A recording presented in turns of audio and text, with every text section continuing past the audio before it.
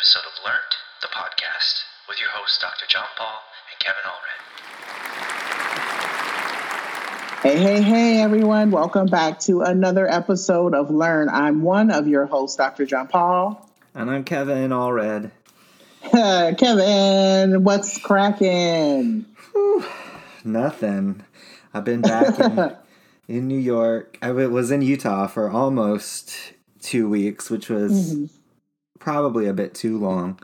So I know you. So everybody, we know about the book. But what were you doing out there? Well, my parents and one sister still live there. Like this, it's where I'm from. So, north of Salt Lake City. But I had a book event in Salt Lake City, like a little release thing at a bookstore. They did this big cover story on me in the Salt Lake City Weekly indie paper, which was cool. They had me do some like ridiculous poses for the pictures where I was like reenacting Beyonce album covers and things.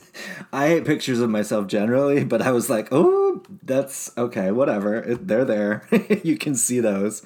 And they did like a big long interview with me about everything, not just the book, but like the Rutgers stuff, all of that. So we did that. And then I was just hanging out with my mom mostly.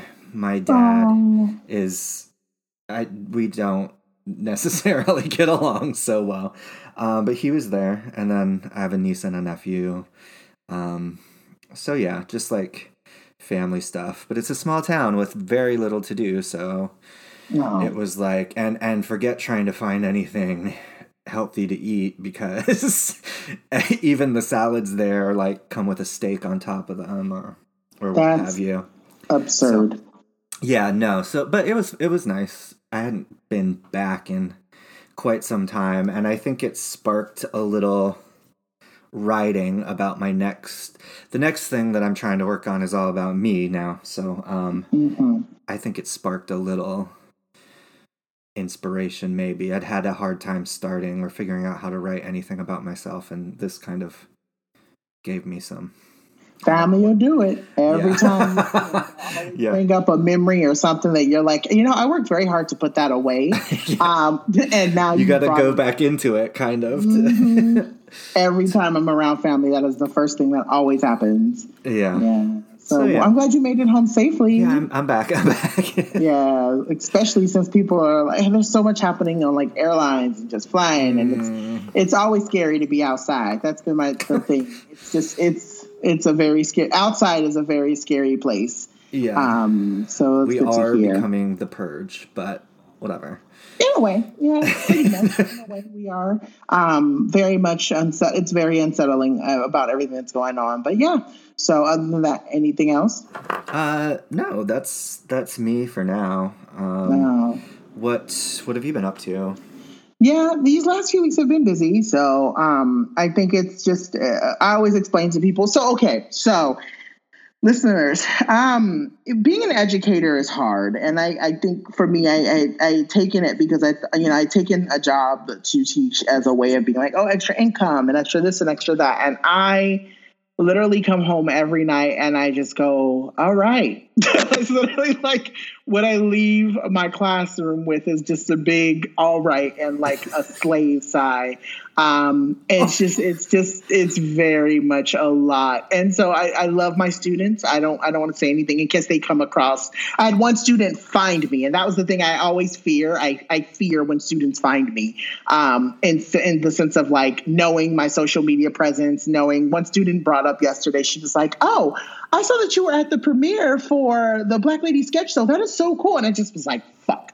I was like, she found me. And so it's just one of those things where it's like, I have to be mindful that like, as much as I am in entertainment and I write and I do stuff and I'm very much a public figure, I still have to catch myself and remind myself like you teach and you do stuff at the local level. And so I lovingly will say I love my students. And if they listen to the show, thank you for listening. I love you. I appreciate you giving us the energy. However, teaching is hard. Teaching is very, very, very hard. So there's that. But on the other end, there have been some really cool, good things that have been happening on this end. Like I said, on Friday, I did have a chance to hang out with the cast of a Black Lady sketch show, and we got to watch the very, very first episode.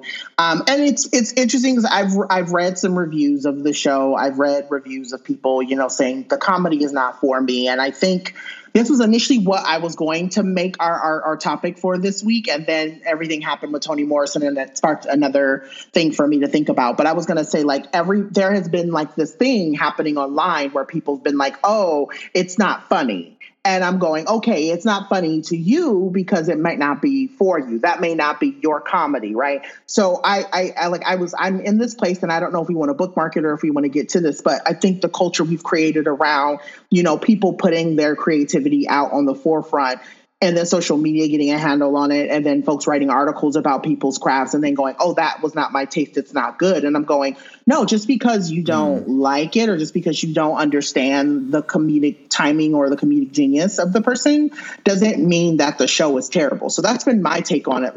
There were maybe one or two skits that didn't resonate with me, but I'm not a Black woman, so it's not supposed to. However, the rest of the show was funny. And I will say this, both to Quinta's face, because I know her, but Quinta is the star of the show. It is one of those things where you just have to acknowledge that Quinta is the person who literally steals that show.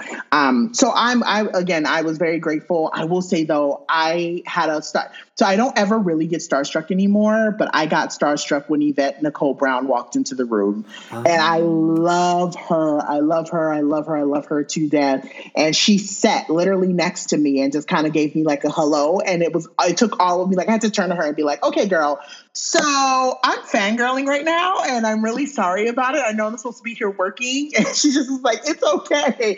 And then we had a moment of what it's like to fangirl over people that we know and we follow. And it was just a really cool moment. But shout out to the cast of Black Lady Sketch Show. Shout out to Issa for just continuing to open doors for all Black women.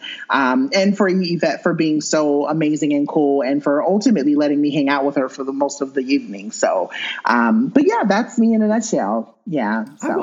I watched the premiere. I thought it was good. Any premiere can be a little shaky because, or any it's the first episode. Pilot, whatever. It's the first episode, but I thought it had some really good.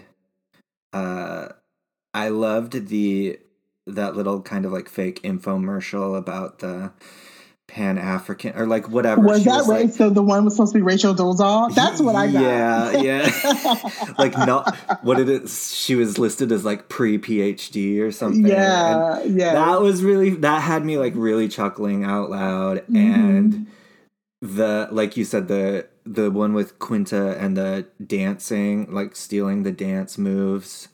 But then I also thought Ashley Nicole Black, right? Ashley Nicole Black is one of the yes.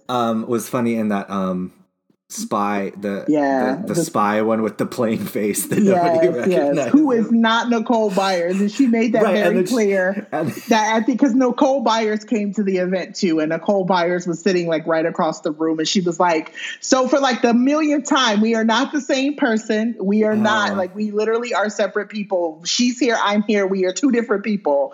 And so I love that they did that sketch together because I think that's the running joke is that, Ashley Nicole is literally Nicole Byers and they're not the same person. Right. So, yeah. I thought it was, I'm excited to continue watching that. Same. I mean, the same thing with SNL, some sketches hit and some don't. And it's a sketch show. So, yeah. Yeah. And it's pre-planned. And like I said, too, that's the other thing because it's not improv. Improv tends to be a little bit more funnier. I think from my own personal purview, I love improv for the fact that you never know what's going to happen in the sketch, even when they are trying to stay on cue. But I feel with the show, because it is scripted and it is recorded, it is still a sketch show, but technically it's a pre-recorded sketch show. So again, the comedy may not land for everybody, but I think I'm committed. That's the biggest thing for me. I'm just in this place now where I'm going, I need to be more committed to just supporting people's craft, to support people's craft, rather than being critical of it and then dismissing it or writing it off and then it becoming we don't have more opportunities like this ever before, ever again, so that's why I was just kind of okay, it may not be funny to everybody, but it's funny to me and it still doesn't mean that it's any less good. So, so that was that, but that was ultimately it. And so, and then other than that, we were hit with a very heavy weekend. And I didn't want to take up too much time. I'm usually always the one that takes up the space and when we talk about these things. So I'm so sorry for it to get a little dark and dim. But we do definitely here over at LERT want to send our love and our condolences to anybody who was affected by what happened in El Paso and also the folks who were affected by what happened in Dayton. I know that there was also another shooting Sunday night over in Chicago as well. And so wanting to send our condolences and love to the families that are affected by that as well. I've gotten a lot of people who've inboxed me and said like, oh, well, what can we do? Or how can we help? Or how can we support? And I know that it's just looking through like the hashtags and finding the different GoFundMes or the different calling different representatives and doing different things in that regards of like taking an action could potentially help people heal in different ways. So that's just kind of my purview on what we can do in relation to that. But yeah, So this week, what's on the syllabus, Kevin? Well, it's another downer to start with because I guess it was Monday night late, or I only heard when I woke up Tuesday. I don't know if people also had heard it Monday night. But Toni Morrison, of course, I think the greatest American writer of all time. Like, I don't even know who. I mean, one of the world's greatest writers, truly. Passed away on late Monday night. I didn't know if she had been sick or this was something people saw coming. I mean, she had lived a long life. She was 88 years old. Not to say that you see it coming at 88 either. Right. But I hadn't known that she was sick or anything, so that came as like even more of a shock to me. Like even when you know someone's sicker, you can kind of prepare and you know what's coming, and you know what's coming anyway because everything must end at some point, all of us. But Toni Morrison, just like one of, I don't even know. I don't even have, like, how does anyone have the words to say what Toni Morrison meant? Like, she was so perfect with words, and then it's like, what do you say? I've just been like going back through some of my favorite books. What's your favorite Toni Morrison? Do you have a favorite?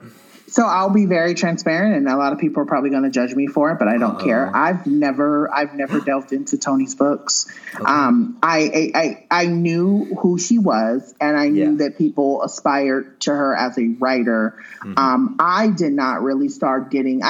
So the thing is, for me, I spent a lot of my doctoral program diving into Audre Lorde's work, and so Toni had come up on the radar here and there, but I never felt like anything people had mentioned around Toni Morrison had spoke to me up until probably the last couple of months. And then someone, like I had said, I had retweeted out the video of Toni this morning being interviewed by that woman. And that started kind of connecting the dots to who she was and why her work was so prevalent. And I think there needs to be a conversation around that too. And we'll probably get into this in a moment. But I think the frustration and the hard pieces that I have had to deal with as both a Black scholar and a Black writer and a Black figurehead or Black person per se in the media is these ideas of like how growing up for me, I never really had a Black author be offered to me. Like I've always had to search out these authors, right? Like I just stumbled upon James Baldwin's work probably right as I was finishing my doctoral program in 2015. I only found Audre Lorde because my dissertation chair told me to look at her thoughts and her concepts on Blackness and queerness. And so even being here, I feel like I'm in an arena looking at people who are mourning this individual for how great they were and for how amazing they wrote, and me feeling like, oh my God, I should have read more of this person, but only learning about this person's work probably like 6 months ago. Like really, that. Right. So, and I mean, that's an important thing to say because, or like put out there too, because it's like never too late to go read her books, right? I was thinking about how all these like writers that I love, most of them had passed away before I came to their work. Or, and there's a few, and so Toni Morrison was one person who was still like a living writer that I had read and really admired. And so that hits you different too than, you know, when you come to a writer and they're already gone. Yes, you have all their stuff to read still, but it's like, I guess maybe you have a different relationship to it because they're still creating things. And I wonder what Toni Morrison was working on in the last years. She just had a book of, you know, like essays and speeches come out and stuff, but it was a lot of old stuff from, you know, 70s, 80s, 90s repackaged and republished. So I had heard that she was working on a new novel. I'm sure she was always working on some idea, you know, like I wonder what that would have been like. And so, you know, whatever. My favorite, I went and got like a tattoo today for Toni. That's like, I guess how I grieve. I don't know. I get tattoos. A tattoo of one of her quotes from Song of Solomon. That's just the end line that says, if you surrendered to the air, you could ride it, which is kind of like this lesson at the end of the book. My real favorite Toni Morrison line is from her book Paradise, which is my favorite book by her, but it doesn't make a great tattoo because the book just starts with they shoot the white girl first. Oh, damn. So, it's a simple sentence, but when you read the novel, it's brilliant in that, it's so simple because there's like this group of five, I think there's 5, 6, it's been a couple years since I revisited the novel, but this group of women, and she spends the entire novel describing them, but you don't know who the white woman is. Like one of them is white and the other are various complex shades of black. And she writes the entire novel so that you have to question which one the white girl is. And people have written whole essays about which one they think it is. And she's like, she's never said which character is the white girl. And so for me, that like meditation on race and what it means, that line always sticks out to me. But of course it doesn't make it for a good, I mean, maybe it would make a good tattoo. I don't know. But this one is also one of my favorites. So I was deciding between that and from Beloved, You, Your Best Thing, which is something I think Paul D says to Setha, the main character, where she's saying like Beloved, her child was her best thing. And he says, no, you, your best thing, Setha. It's so anyway, so I've just been like thinking a lot about her, thinking about a lot of her writing and the way she, like you were talking about, you know, Issa Rae handing off this new show. Like, you know, Toni Morrison was like that in the writing world. She made space for other black women. She wrote for black women. And she spent her whole life writing. I don't know the exact quote from her, but she's like, I'm so precise with my language because I want to be sure that none of my work centers the white male gaze, or the white gaze specifically, she said. I want everyone to have to come, like, it was all an exercise for her to decenter whiteness.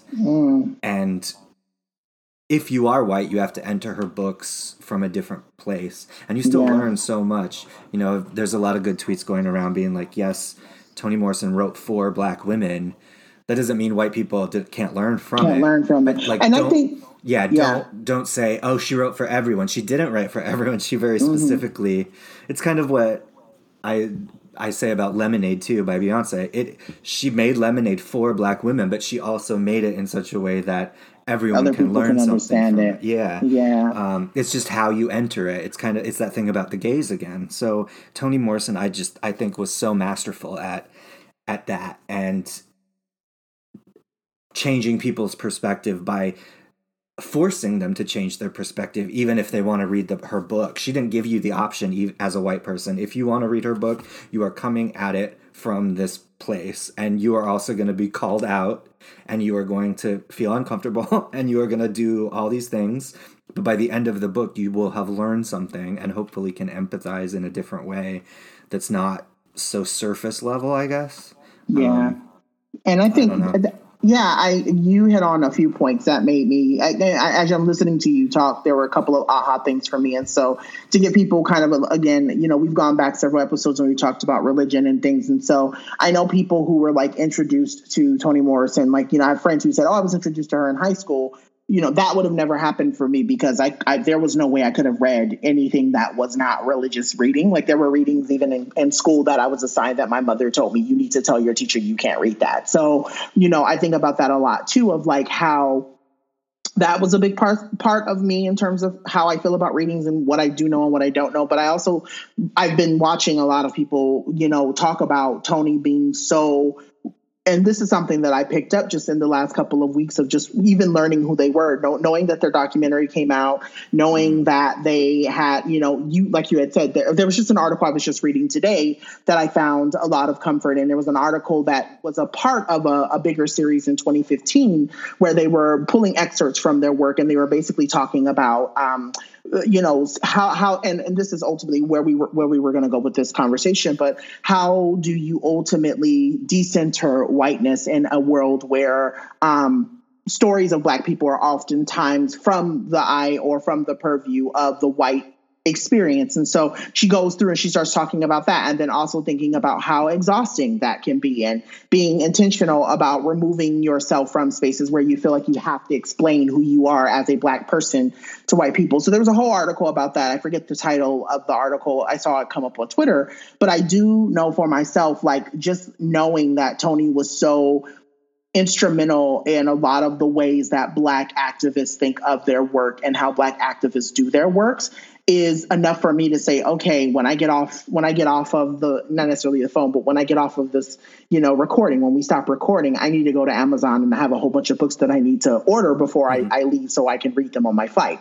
However, I also think that there's a larger conversation around too, and this was what I had brought up when we were talking about what this episode was going to be, was talking about how, and again, I had tweeted this out, how even you, and I think this is, again, a great place for us to kind of move this conversation, right? We know Toni Morrison's work was influential in your writing, and I'm hoping that one day their work will be extremely influential in my writing as well, because I've even struggled with what you just named, this idea of like when I write, I get asked a lot to write about a lot of Black and queer, queer, whatever. Like I get asked to write a lot about marginalized experiences, and I always tell myself, these days, I don't want to write about it from the vantage point of me having to educate a white person. I want my article to be centered in my truth as a Black queer person, and however a person reads it and what they take from it is what they take from it. But my job is not to educate you or to put you in a place where you feel like you can quote unquote learn from me, right? Like I don't want to go into my writing that way anymore. So I say all of that to say, I think the other conversation that we were kind of left with after looking at Toni is now moving into this place of like, what are the risks that someone like Toni takes by saying, I'm going to decenter whiteness in my work? And I had tweeted about that. I said, this whole entire week, I had been extremely tired. And it really started on Friday. Like once I left I had left the event in Los Angeles, I was driving home, and it was almost like I was doing good. And then I was in the car, and then like I just got this overwhelming sense of like, I am so tired and I can't figure out what it was. And so the last couple of days have gone by, and I've heard people say certain things. And then again, last night on Pose, Pray Tell said something, and it kind of hit me like a tidal wave this morning, that a lot of the reasons why I am so tired is because I am constantly having to navigate every single decision, every single paper, every single article, even in my class, right? This idea that I can be teaching and a white professor will walk past my classroom and I will instantly think, is he listening into what I'm teaching and judging me based off of that? Like this concept of like how whiteness is so pervasive and the control it has on the way that we do our work, and how Toni in her work was so radical that she could step back and say, fuck whiteness, fuck white people, fuck white supremacy. But literally, that's literally how she basically laid it out for people and said, I can still make a living, I can still survive, I can still thrive in that. And so I, would love to get your thoughts on that, because like I said, as much as it has happened to me as a Black person, I think it is also really, I wouldn't say cool, I hate using the word cool, but I think there's a lot to be learned from somebody like yourself who saw whiteness playing, and they saw whiteness becoming a very large thing moving around them in academia and spoke out against it and lost something from it, and is now kind of like us. Like we both text each other a lot about what we're doing to keep each other, going. Like you're now having to rebuild after whiteness came after you. So that's kind of where my mind was after learning that she had passed away and learning more about her work. And I just wanted to know what your thoughts were on that. I mean, it's a lot, I know. It's a lot. Yeah. I liked what you had posted, that clip that's been going. There's so many. If you haven't read Toni Morrison's like her novels are one thing, but then, you know, you read her interviews or see her some interviews that are filmed. There's a lot of interviews and speeches you can get. And the book that was just released not too long ago, earlier this year, called The Source of Self-Regard. It's like her collected speeches and things. And they give you like this, it's her talking about how what her intentions were and are. And, you know, she's so fascinating on so many different levels because, you know, she didn't publish her first novel until she was 39.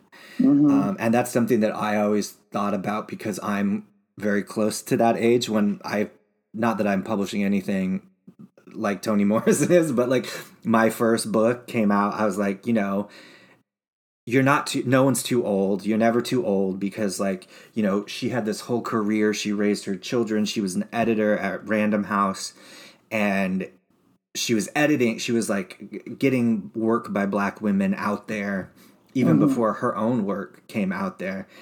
And then she puts her first book out and she's 39. And then she has this whole second life as an author. You know, and Toni Morrison is her pen name. It's not her name. And, you know, it's not who she necessarily was. There's this whole thing. I just happened to be reading the James Baldwin interviews, and he started talking a lot about Toni Morrison, and it was all on the same day, like yesterday. And I was like, ooh, this is all too much coming together all at once. Because I had started the book of James Baldwin interviews before I heard the news about this, you know, but he was talking about how writers and artists are seen as celebrities. I don't even know where I'm going with this now. I'm just babbling. I just have to, you know, in some sense they become a celebrity, but you can't be an artist when you're a celebrity because then you're too involved in the idea of who you are versus who you are. And like thinking about that with Toni Morrison, and, you know, she was born Chloe Wofford and that's how she thought of herself. But we think of her as Toni Morrison. Yeah. Because I was reading someone had posted an excerpt from an interview, and it's like, what do you most hope to be remembered for? And I don't think it was recent. It was a while ago that she'd said this, and she's like, I want to be known as trustworthy and, you know, honest. And the interviewer was like, you're like one of the greatest writers of all time, and you're saying trustworthy. And she's like, oh, you want to know what Toni Morrison wants to be remembered for? I'm talking about what Chloe wants to be remembered for. Like as a person, she just wanted to be known as being trustworthy among her group of friends. And like this difference, the ability to do both those things is so rare. Like James Baldwin is one, even though he had his moments where he flubbed and but like the celebrity of who James Baldwin is, and then how he would call himself Jimmy, you know. And not a lot of people can do that. It gets to their heads. Not to always bring Beyonce back up, but like one of her things she does is tries to keep the celebrity and the person separate, I think. And, you know, we don't know a lot about how it goes because we don't see her behind the scenes, but I think that's one of her ways of managing. And so some of these like really huge talents, their ability to have done that is really remarkable. Because some people get full of themselves and, you know, Nicki Minaj, and then they keep writing the same book or putting out the same song over and over again. Because, you know, I mean, someone like Madonna, right? Madonna was really creative and artistic and cutting edge for a while, and then she hit a wall, and she was Madonna now, and not. And like none of her music since then has been interesting to me. But true. Which is probably like the Ray of Light era. Was the turning point. It ended for her after Ray of Light, yes. Yeah. I don't know what I'm saying now, but this is like... No, I think you bring up, no. I think you're bringing up a really good point. I think a big part of it, and this is something too, like, I think, I think when you can separate, I think what you're really trying to say, and this is what I'm gathering, and I might be right and I might be wrong, but I think what I hear you saying a lot of is it's something that I think a lot of us think about, right? Like how we want something and we aspire for something and then we get it and then we don't know how to maintain it. And I think Tony, in a lot of ways, taught us how to basically say, like, if I'm going to be a person who focuses on truth telling, or if I'm going to be a person who focuses on sharing my truth with the world, I have to make sure that I don't get so caught up with the pieces that come with the creative process that keeps me from speaking my truth the authentic way that I want. And that's why I think I struggle a lot with, because I hear people, my bigger thing or my thought process around this whole conversation was, about the risk that come with that. And so when you look at someone like them that can say, I'm Chloe when I'm at home, but I'm Tony when I'm on the stage, that's kind of a lot like me. Like I tell people all the time and people laugh, and I think people don't really understand why I do it, but I'm so particular about letting people call me Jonathan. And it's a thing. It really is a thing. When I'm out and about and I'm on the stage and I'm doing stuff, I am Dr. John Paul, or I am John, right? Like that's who I am.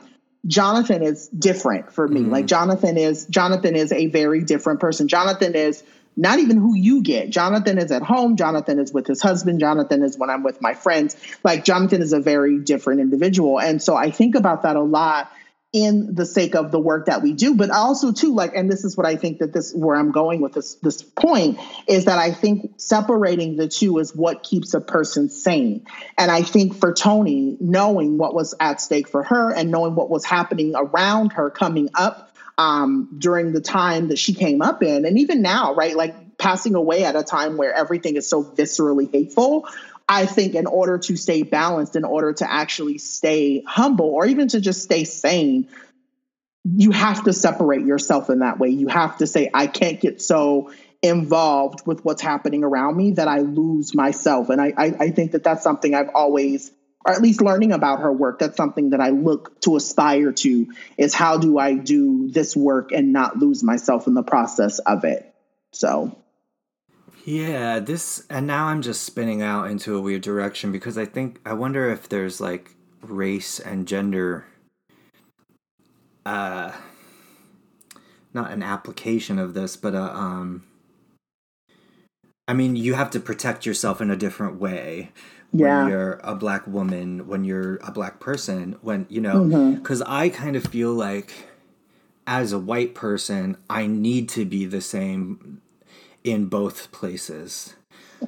Does that make sense? Like, or else I'm doing a disservice to what I'm trying to speak against. Yeah, so it's basically like you have to be anti-racist at home and you have to be anti-racist when you're out and about. Does that make right? Is that what is that what you're getting at? Yeah, but like also that like the survival and I'm not trying to make this sound like a negative thing at all. Like that I'm saying, poor me, I have to do this. But I think for white people, and I won't just say me, I'll say like a white artist, say, if you want to be a writer, an artist, whoever, there's something about needing to be the same. You can't be one Kevin at home and one Kevin anywhere else, because what comes along with it's the privileges that come with whiteness. You have to keep that. I mean, I guess there's a way that you can still do that, like survival. But for me, I don't want to be a different person on stage than I am all the time, than I am on Twitter being kind of a smart ass and saying things that get me in trouble a lot of the time, but doing it anyway. And I think for me, that's been one of the ways that I try and tell myself that is necessary to keep fighting against all of these things, because I have so much privilege in a lot of ways. I wonder if there's something about that the necessity for, the two different versions is something born out of white supremacy for people who are non-white. Yeah. And for white people, it's very important that we don't separate the identities I don't know. Does this make any sense? No, it does. So, I mean, like I said, I think the way I'm processing it and the way that I'm hearing it is you're ultimately saying like it is imperative that if a person is talking the talk out in the street, they need to be also walking the walk when they're at home.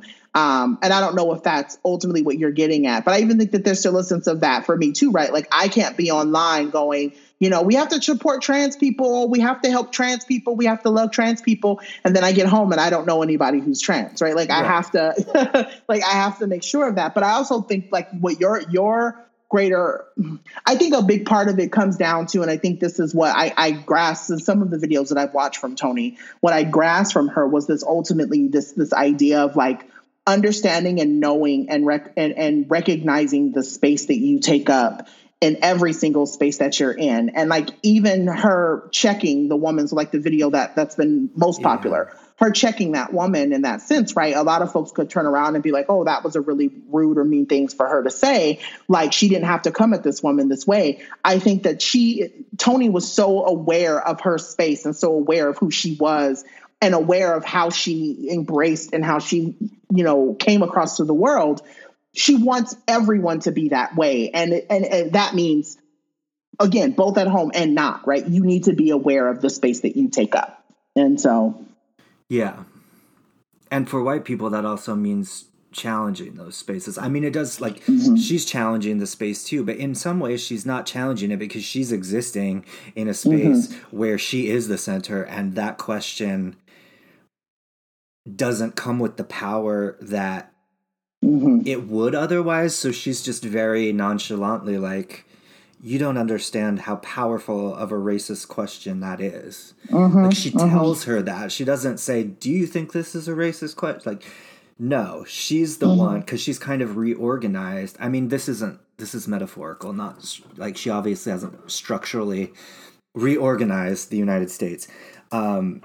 But she's existing in that space. And so for white people, like it's all about constantly challenging that default power that's given.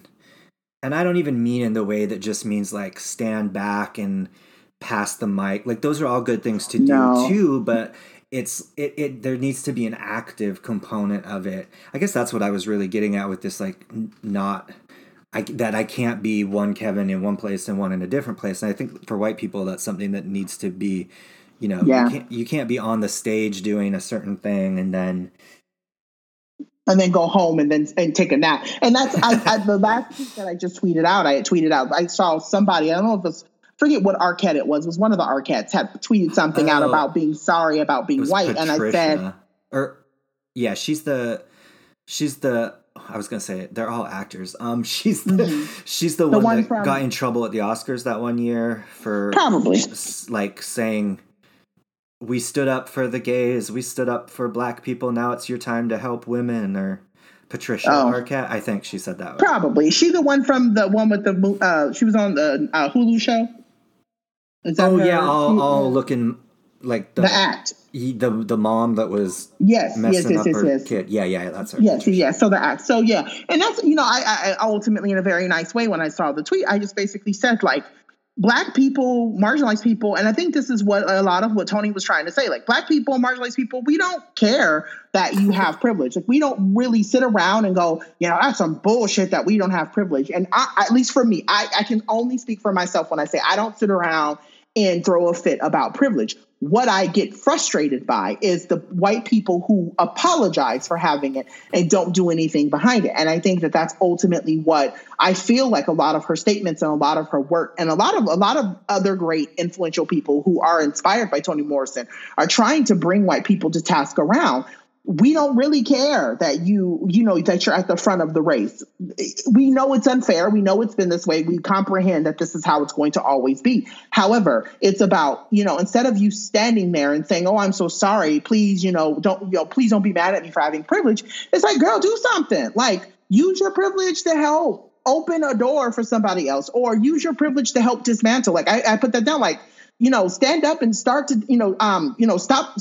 stop crying about it, start dismantling. That's literally what I need from white people. And so I love that. I love your point about this idea of like, I can't be one person at home and I can't be another person when I'm out on the street, because you recognize as a white person, your responsibility means that you are always ready to go to war, regardless of what space that you're in. And I respect that. And I think that that's also something I've had to justify in people saying, well, why are you doing a podcast where you talk about Blackness or you talk about this with another white person? And I'm going, because Kevin is a great example of what it means to actually be doing work, what it means to be centering, using privilege to help educate other individuals.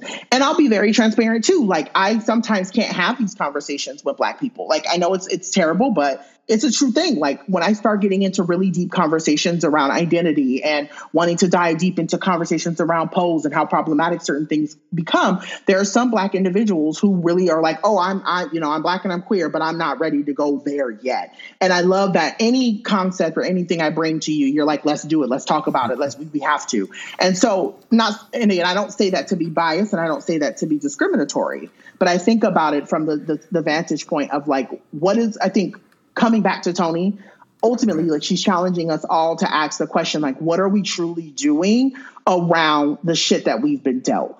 And ultimately, Toni was about reclaiming. For me, I've always felt like, just watching her and learning about her in these last couple of months of me knowing who she was, is that her work and her voice and her experience and her story, she said, I'm going to own that 110%. And I'm going to take up every space that I'm in, I'm going to take that space up because I deserve that. And I'm also about that life too. Like, if you want to throw hands, we can throw hands. Like, I felt like in many interviews, she was ready to stand up and fight somebody, which I'm here for. So, like, I just think about that a lot, you know? Well, and she was known for being honest, bluntly honest, even to, like, friends and colleagues about their work or whatever. She was like, no, we have to get it right. It has to be done right, or else it can be reclaimed by, well, that's another thing, the way that if she didn't, and I'm just speaking, I haven't read this particularly in an interview by her, but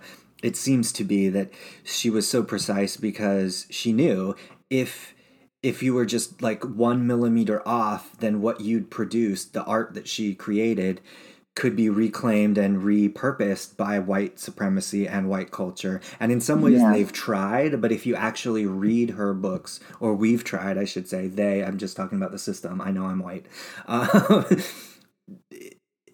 People are trying, and that's what is kind of the impulse behind these tweets. Oh no, she wrote for everyone. She wrote about the human experience. Well, that's true if you want to also admit that the human experience should center Black people. Right. But you don't want to admit that part. So no, she didn't write about your human experience. Because there are things to learn and lessons that can be more generalized from her work, but her characters were particular Black people with particular histories, and that can't be divorced from her. I mean, I would argue that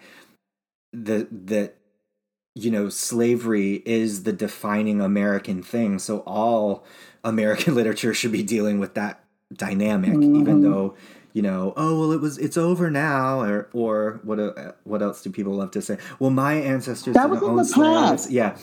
Well, it's still the overarching dynamic of our world, our country. And so it needs to continue. And that's what she did in her work. That was the center of her work, not this weird white individual man, usually kind of like making his way through and pulling himself up and making his dreams come true. That's not what the origin of America is in her work. And it shouldn't be. If you want to call things American literature, they should deal with the actual American issues, the actual issues at the heart of America, and that doesn't mean white people can't write them. They just need to also begin from those same issues. There are a lot of ways to deal with to write novels and stories and tell our own stories that also go back to that, even if our ancestors didn't own slaves, even if it's in the past, even if, right, that was part of Beloved, is that the past is never the past. It continues to come back over and over again. That's, I mean, I won't claim to know everything Beloved's about. People have written full other books on what Beloved, how they interpret Beloved. But, you know, that's one of the like profound lessons that I always have taken from her writing. And things that I try and think of myself, you know, how do I am white. How do I also try and decenter whiteness in my own writing? Or it's not to not write and let someone else write, although everyone should, you know, there should be a plethora of voices. It's to still write and use that writing to also shift something the way she did. I can't do it the way she did, but find my own ways to do it. You know, in teaching, it was assigning all works by Black women, and deciding not to lecture, but to use questions and more conversations, right? And nothing's a perfect strategy, but that's what I'm interested in. And I think I learned that, whether I knew it at the time or not, from Toni Morrison, also from Audre Lorde, and a lot of other writers that have taught me things. But I feel like I talk a lot more about the other writers that I've learned from, and I haven't talked as much in my writing, and especially about this book, even though Toni Morrison is a big part of my book, in a chapter on Beloved and Beyonce's Deja Vu. I hadn't talked about her enough. I don't know if that's because I took it for granted that she was still around writing books or what, but you know, that's another reason these past couple of days have been hitting me really hard. But it's sad and it's not sad, because like her work is never going anywhere, and she had a long, productive life. Well, I don't want to use the word productive, actually, because that's like capitalist. She had a long, meaningful life.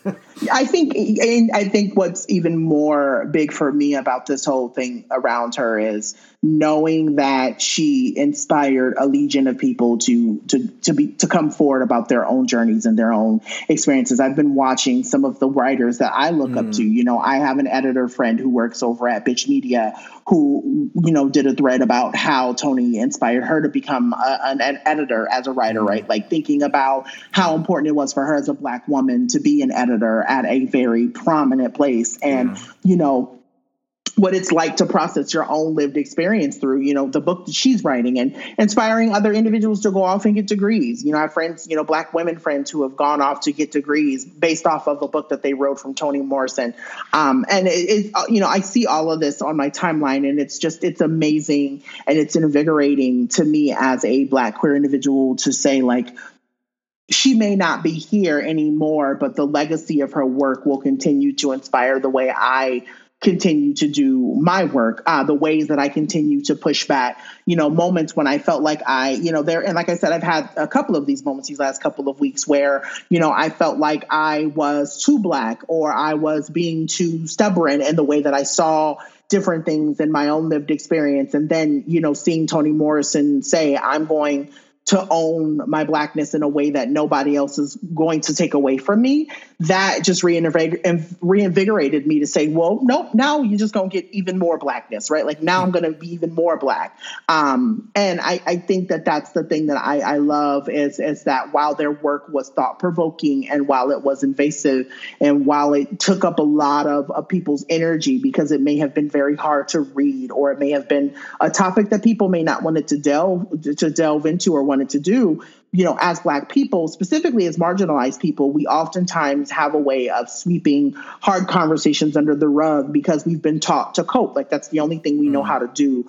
And I love that Toni, you know, James, Audre, all these very, very prominent Black or even Black and queer writers have taught us this sense of vulnerability. And I think that that's the thing I'm left with. Like, as hard as it is, because like I said, I tweeted a lot these last few days that I had tweeted, you know, I normally start my talks by calling ancestors into the room, and I never thought I'd ever have to say Toni's name. And I think about that a lot. Like, am comforted in knowing that Toni wrote for me and wrote for people like me, and is teaching, or their work will teach people who may not look like me or may not fully understand me how to understand me, if that makes sense, how to work with me, or how to de-center their own whiteness and their own ways. And I just love that's there. Like, I love that we have that in the midst. We can Google it. We can go online. We can read excerpts. We can go get books. We can order from Amazon. Like, there's all these ways that we can stay connected to Toni, even though Toni's no longer here. And like I said, I may not have read everything that they wrote, but I felt the little excerpts that I did get, and the little things that I did see in my time of knowing about who Toni was. It really has moved me to understand the importance of, like, why I need to continue to keep writing the way that I do, and why I need to keep doing my work the way that I do it, you know? Mm-hmm. So, yeah. Well, yeah, another topic, another conversation that can be very hard for people to digest. So we thank you. Again, I'm sure Toni's people will probably never hear this. And if they do, I want them to know that we thank them for all that they've done for us, and continue to do. So, yeah. So you got any pet peeves or anything, any playground antics on your mind? I don't have anything off the top of my head. I was just mostly annoyed by people in Utah. The last while that I was there, like, I guess I stand out a bit because I'm heavily tattooed now. And for a while I was walking around with a "Fuck Trump" hat on too in Utah while I was there. Or like, a pro-abortion t-shirt or whatever. I brought all my good t-shirts and things to, like, piss off the Mormons.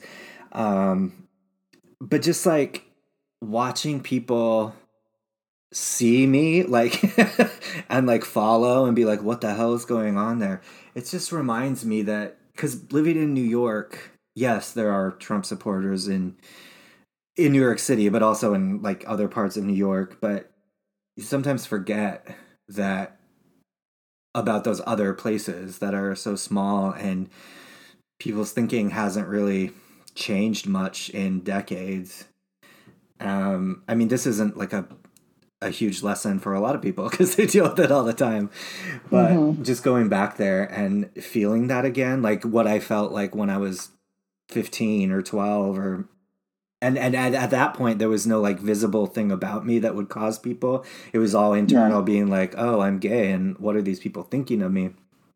Going back as an older person and seeing people, like, watch me, but also being like, fuck you, I don't care. And, like, staring back at them. I guess it's not a thing that pisses me. Well, it is a thing that pisses me off, that people are just so close-minded that they act like this, and they treat other people differently, and they stare at anyone that looks different. It's just like, get over yourselves. What's happening? Yeah. It's just, we always come back to mind your business. I hear that, even living where I live in California. So I like to always put people up on game that California, one, if you think California is the Sunshine State and you feel like this is the blessed place to live, please don't come here. Our traffic is terrible.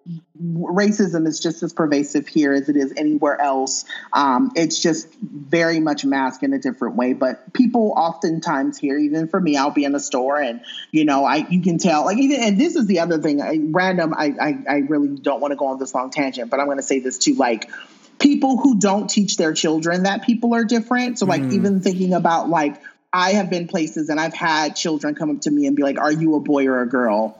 And while I don't mind having that conversation with a child, I need your child not to come up to me and ask me that question. Like, your child should have enough home training to know that you don't walk up to strangers that ask questions about gender unless you know them. Right. Like, my niece who's 9 or 10 will now start has now started asking questions about me and my partner, because her mother, even though she's my niece, has trained her to not ask certain questions, right? And so I think about that a lot. Like, I just wish that people were better about, one, minding their own fucking business, but also making sure that their children mind their business too.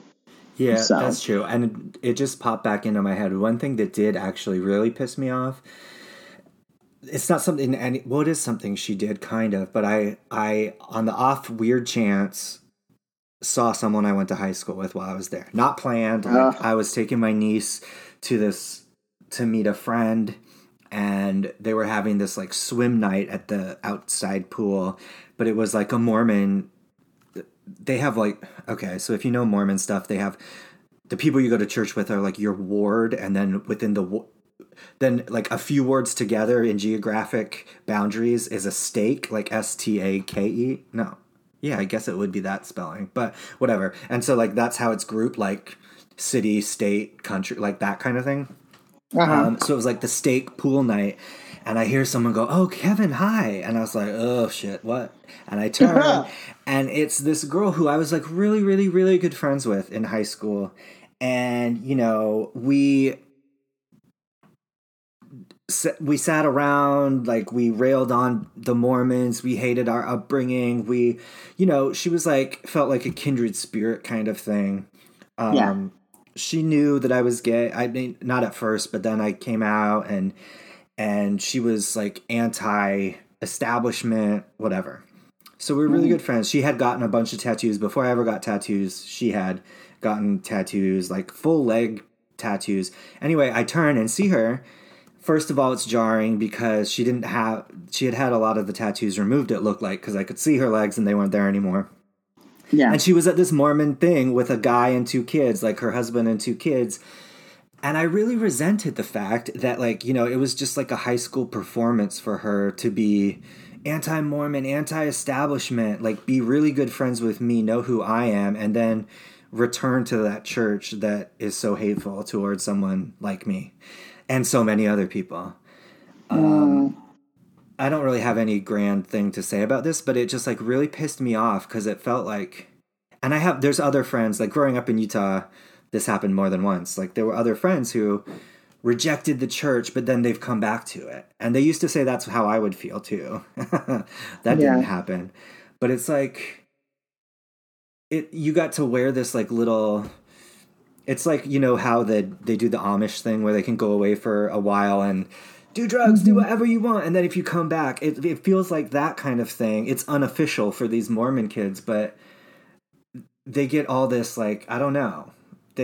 And then they just go back and now they want to be my friend still. And I'm like, ugh, I don't think so. Everything you stand for hates me. So yeah, what are you talking about? Anyway, that was just like a weird, because I never expected to see her again. We haven't talked forever, but the last I knew of her was the same girl I knew from high school. And then it was very shocking to see. And I realized I resented it a lot because it's happened with a few people. I'm like, if you really supported me, if you're really there for what you said you were there for back then, you wouldn't be doing this. Right. You would have left. You would have left. Yeah, you would have left the church. Yeah. I mean, I went through this with my own family, and now, thankfully, most of them have left and support me. But my mom used to say, like, I never understood why you said I couldn't support you and still be part of the church. And now she gets it. Yeah. So to everybody eating Chick-fil-A, the same concept. Yeah, same concept. Or today we heard all about Equinox and Soul Cycle, and the owners having a big old rally for Trump. Cancel your, it's not worth it. It's not. Don't give that money to these people. That was like the capitalist turn of it. But you can, so whatever. What's bugging you? You're not wrong. You're not wrong at all. And I could talk about this for days, honey. My husband we were talking about that last night. I made a comment. And he was like, well, Amazon's terrible too. And I'm like, well, where in the hell am I going to get my shit from? Like, at this point, like, what am I going to do? Like, everybody supports Trump. Like, it sucks. Like, I should just leave the country. But overall, no. The thing that's bugging me is a little, I wouldn't say it's less heavy because it's still, it's a thing that still bugs me. So, I have a peeve, and I don't know why I have it, but I cannot stand when people back in. That is literally the bane of my existence, is seeing somebody take their time to, like, you're driving and they like see the parking spot and it's just easy for them to just swoop into it the regular way, to go all the way out of their way to pull in, to back in. And I don't know why it drives me up the wall, but it does. It also bugs me when people don't know how to do it well. So they're going out and in and out and in and out. And they're trying to get into it. And it's like, if you don't know how to back in on the first time you attempt it, then you shouldn't be doing it. Yeah. So that's just one of my, it's nothing major. It's very menial and it's very petty. But it doesn't save any time because it's either then or when you leave, like, and actually it's easier to back out of the position probably than back into it anyway. It sure is. Yeah, it really is. There's some streets in New York where you have to do that, where they're like, maybe it's the same in California, the parking spots are angled, so at least then it's actually easier, not as hard to back in. But it's so, I don't know. Yeah, I agree with you. It's a very strange compulsion that some people have to. Yeah, and I see people who do it here because where I live, we have garages, and so people will come into the complex and then they get to their garage and then they will spend an hour trying to back into their garage, and I'm like, girl, why? Like, you just pull into the garage. You would save me and everybody else behind you 1,000,000 hours for you trying. So it's just stupid. It's just so stupid. And I don't understand why people do half of the things that they do. But that is one of the things I will never comprehend ever. So, yeah. So that's that on that. Well, do you have any announcements for our listeners? Nope. I'm fresh out after my big Utah trip. Yeah. Oh, child. I could just imagine. Because Utah as a whole sounds like it's just a lot. I was there during Pioneer Week, too, which is their celebration of when the Mormon pioneers they act like they're persecuted because they got like thrown out of New York, but that's because they were, trying to scam people with their religion. Anyway, so then they act persecuted that they like got pushed across the country, and so they celebrate Pioneer Day, which is the 24th of July. And they all dress up like pioneers, and they carry covered wagons up and down the streets, and they do fireworks like bigger than 4th of July. It's very weird. So in one sense, I was like, oh God, not this. But then in another, I was like, this is so weird. Like, I want to watch it. So strange, but yeah. Yeah, white people. Okay, so as things unfold, did you see this? We rarely just talked about it. I don't want to take too much time, but SoulCycle just put out a statement over Mr. Ross being a passive investor, not involved in the management of SoulCycle. So they're doing damage control. For everybody who's not following the story, there was a journalist who leaked a whole bunch of names of individuals who were tied into like Trump's investments and his campaign. And ultimately, a lot of individuals are mad about it. But one of those individuals was wrapped up in SoulCycle. And so them, like a few other places that I'm watching, have been putting out statements all morning, basically trying to clean up their act and basically say, we're not racist. We just want your money. So, yeah, there's that. Right. I mean, you'd think you could get an investment from someone who doesn't have fundraisers for Trump too, though. Like, there are also rich people that don't like Trump, like, that could give you an investment. So that doesn't, I still don't like it. Like, I'm still not gonna go. Look, I was never into SoulCycle, the idea of it. So now I have another excuse for not going. But wasn't it made popular by Black people? Because SoulCycle is the idea of like R&B on a bicycle, right? Well, I don't know if it's always R&B, but there are like, because I think some people do like punk rock, so SoulCycle. Anyway, so it's like whatever music the leader, into. Yeah. And I know Beyonce was big into it for a while. Maybe she'll be done with it now too. I hope so.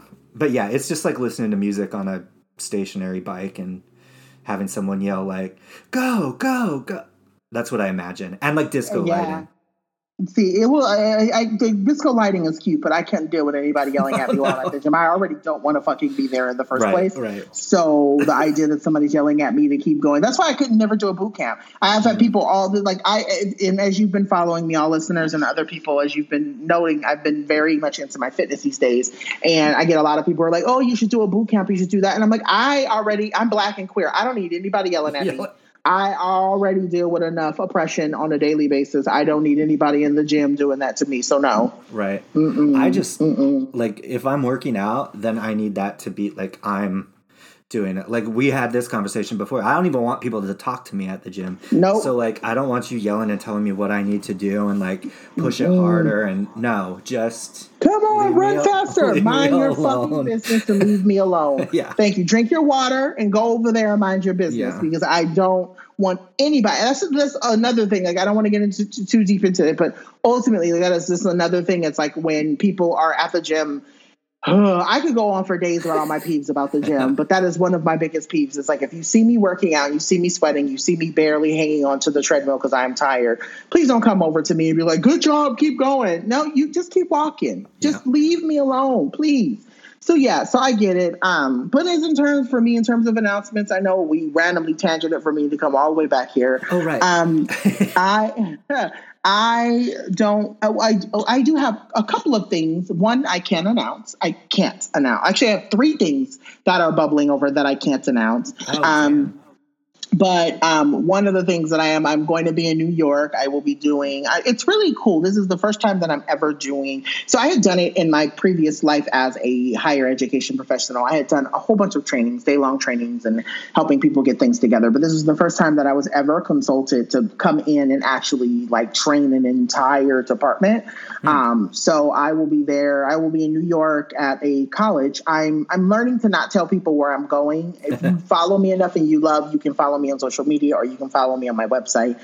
Just out of safety precautions, I won't be telling people where I will be, but I will be in New York doing a training for an entire colleges, schools department. And then the other thing, like I said, I have some other things that are bubbling over that I am really excited to announce with folks in the coming weeks. So that's that on that. I am over here doing my best to keep these lights on. And that's all I think we both can do at this point. So yeah. All right. Well, everybody, thank you so much for tuning into another episode. We love you and we appreciate the support. If you have any questions or thoughts or anything you'd like for us to chat about in the next couple of weeks, feel free to always send us an email at asklearnt. That is LEARNT. At gmail.com. I got someone who had asked me a question about our email before, and I wanted to make sure that I clarify it's spelled just like the way it's spelled in the title. So asklearnt at gmail.com. And with that, we thank you for listening, and we will catch you on another episode. Bye. Bye. If the storm comes, if we burn up, if the wells run dry, you're my reason to believe in another life. If it all ends and it's over, if the sky falls fire, best believe me, you will see me on the other side.